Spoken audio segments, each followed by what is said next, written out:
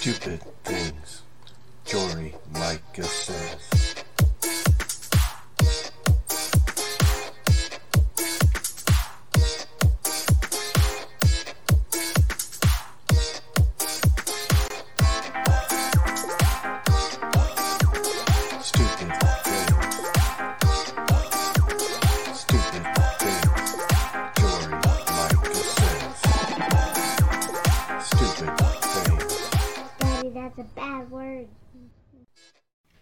Hey, what's going on, everybody? Welcome back to Stupid Things Jory Micah Says, live on YouTube. And I just realized that my camera is crooked and angled, and I'm just going to do this real quick.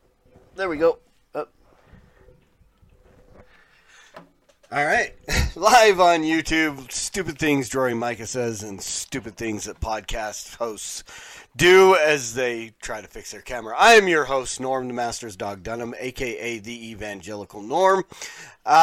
So, this podcast is based in the aspect of answer a fool according to her folly. So, yes, I have been called contentious and pugnacious. Today, even more so. But the whole purpose of this podcast and others like it, the Stupid Things False Teachers Say, which is actually just the same podcast, it's just a slightly different title, and sometimes it's not all about Jory Micah. It's about Brandon Robertson and other... we'll keep the mean tweets to a minimum.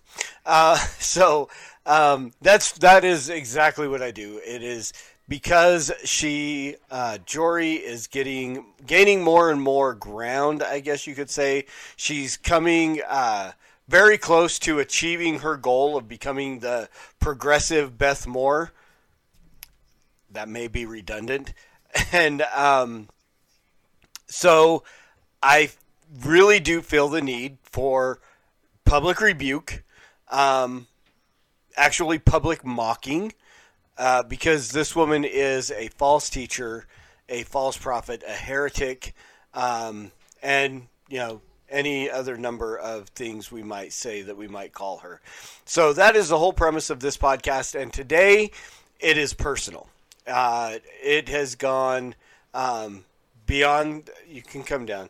I have a couple of co-hosts that are going to join me for my podcast here today to kind of drive the point home of the personal nature of this tweet that Jory Micah decided to put out to the world. So here we go.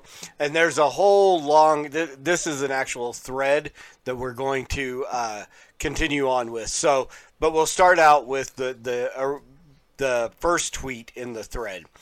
White people who adopt, foster black and brown children are often, and then she tries to put in the parenthetical, not always, obviously is what she's trying to say, are often covertly racist, abusive, and problematic people who hide their white supremacy behind the perfect guise. But don't be fooled.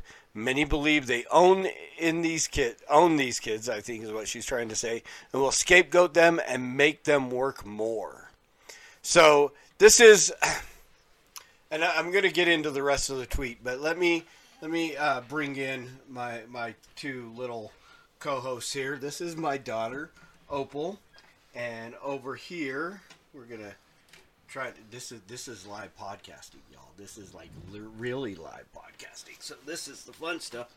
This is my niece, Nayla. And you can't really see Opal because she's behind the mic and behind the tweet from Jory Micah. And now this is going to be even harder because now you got to get in here and get the slideshow. So let's just take a look at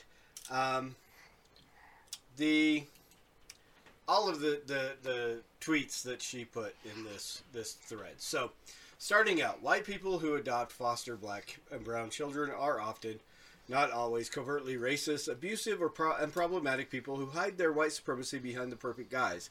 But don't be fooled. Many believe they own in these kids and will scapegoat them and make them work more than the white kids. I know a religious white woman, a narcissist to the highest degree, who would call her adopted black son the N-word.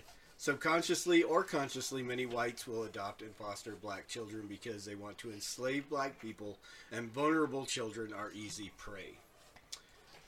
For this reason, I believe white folks who genuinely love black and brown children, who are often vulnerable within white supremacy system, will surround themselves with people of color to direct them, support them, and show them the way. They will often attend black churches, for example. Please keep an eye on white families who adopt or foster black or brown children. Some do it for the paycheck but don't spend the money on caring for the kids. Others dress their black children up and constantly make them perform for white society, often at white churches. So, and then she proceeds, so this is where I really started. I mean, I've had a problem with all of this, but a select few do a great job, but it is so rare. Don't be afraid to report any racism, discrimination, or abuse towards black or brown children adopted into white families. Be skeptical if these families are rarely connected to black-brown communities, no matter how nice they seem. And then she's going to get ratioed here a little bit. So let me bring this down, and then we will bring it back up when it's time for the ratio. But let me just talk about this and why I'm so irritated by this. And I'm not going to say the name of the podcast one another time because it's a bad word. So as you heard this one say in the introduction video. So here's the thing. This is my family that Jory's talking about. This is literally my family that she's addressing. And, and now here again, this is my niece. This is my beautiful little niece. And no, she's not adopted. But her mama is. Her mama was adopted by my wonderful white mother-in-law. And her mama is my amazing sister-in-law. And I've got three black brothers-in-law, and another black sister-in-law who were all adopted by my wonderful white mother-in-law who has not an ounce of white supremacy or racism in her body. None. At all. And so here's the problem, Jory. Here's the problem with this little tweet, is the fact that you broad brush and you talk about how it is so rare. It is not rare to see wonderful, great, loving white people who adopt African American, black children of color, whatever, however you want to say it, black or brown children, however it is that you want to say it. And it is not rare that they do a good job.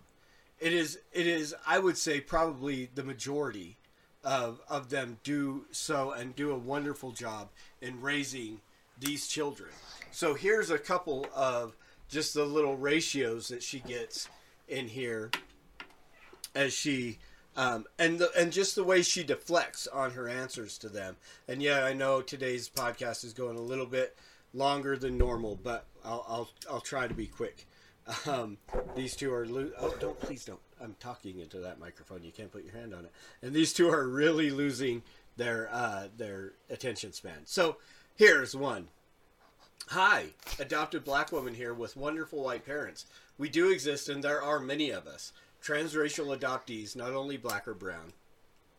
While there are challenges and areas for growth, the hand of God is all over our stories and experiences. And then Jory deflects and says, that's wonderful, but I'm raising awareness for the kids suffering. Yeah, again, rather than admitting to the fact that you're wrong, Jory, and again, I'm telling you, all these things that Jory, all these tweets that she's throwing out here are Jory's Christian equivalent of I have black friends. Hi, Nate. I love you. And so, and then the next one, and here we'll go. What evidence do you have to support this opinion? And she says, listening intently to black voices and experiences for a while, I will share more should I find a source. So she's saying she doesn't have a source. Literally, she's just making this up as she goes along. Same thing she does with God. But these stories are often hidden behind closed doors, and children who were abused like this will often keep it to themselves because people tend to downplay or not believe it. So, again, here we go with just the ridiculousness of what is Jory Micah and the stupid things that she says. On this one? And again, you know, is it probable to say that there are families that have adopted black children or children of color, black and brown children, who are supremacists and who are evil with intentions and so on? Absolutely. I have no problem. It's the broad brush that she paints everybody with, and the fact that it's like all about it. It's just all bad. It's all white people are just horrible. You've got a serious degree of self-hatred, Jory, that you really need to deal with. And at this point, I don't think therapy is going to help. White people are not horrible. Black people are not horrible. Brown people are not horrible. Yes, we're all totally depraved, and I am a Calvinist, and I do believe in total depravity. But to just blanket sweep an entire race is racist. So, Jory, everything you're doing is racist. To make these statements, to make the statements the way that you make them, is absolutely racist. Does it exist? I mean, yes, but not in the broad brush. And the fact that you ignore the people and deflect to the people that you have, and this is lovely. Now my phone is ringing. Live podcasting, y'all. To deflect on the things that people have said and not listen to the examples that have been given to you. Again, here you go. Here's a prime example. This beautiful little girl probably would not be here had her mama not been adopted by the family that adopted her. That just have and she's at no lack for learning black culture or any of the things. I mean, her mom, it's not like my mother-in-law was engrossed in the African-American community or went to a black church or any of these things, but it's not like there weren't influences on all of the kids that she adopted's lives that helped them to learn all kinds of cultures and all kinds of things. None of it was bad, but this one probably might not be here if it wasn't for the fact that her mama was adopted by some wonderful white people who loved her and took care of her and didn't abuse her and didn't make her work harder than the white kids and didn't do any of those things that you are insinuating most do. That's just ridiculous. And that's the, cover your ears, stupid things Jory Micah says. And it's just ridiculous. So, there you go. Beautiful family. Interracial, transracial, biracial, whatever racial you want. It's one racial, one human racial, multi-ethnic, beautiful family that I happen to belong to and love. And so you know what, Jory? When you make it personal like that, it's going to get personal. Gloves come off, and I ain't holding nothing back. And other than that, I don't have strong feelings about it. Mwah. Mwah. Thank you, girls. And as always, preach the gospel at all times. Use words because they're necessary. And until next time, Soli Deo Gloria.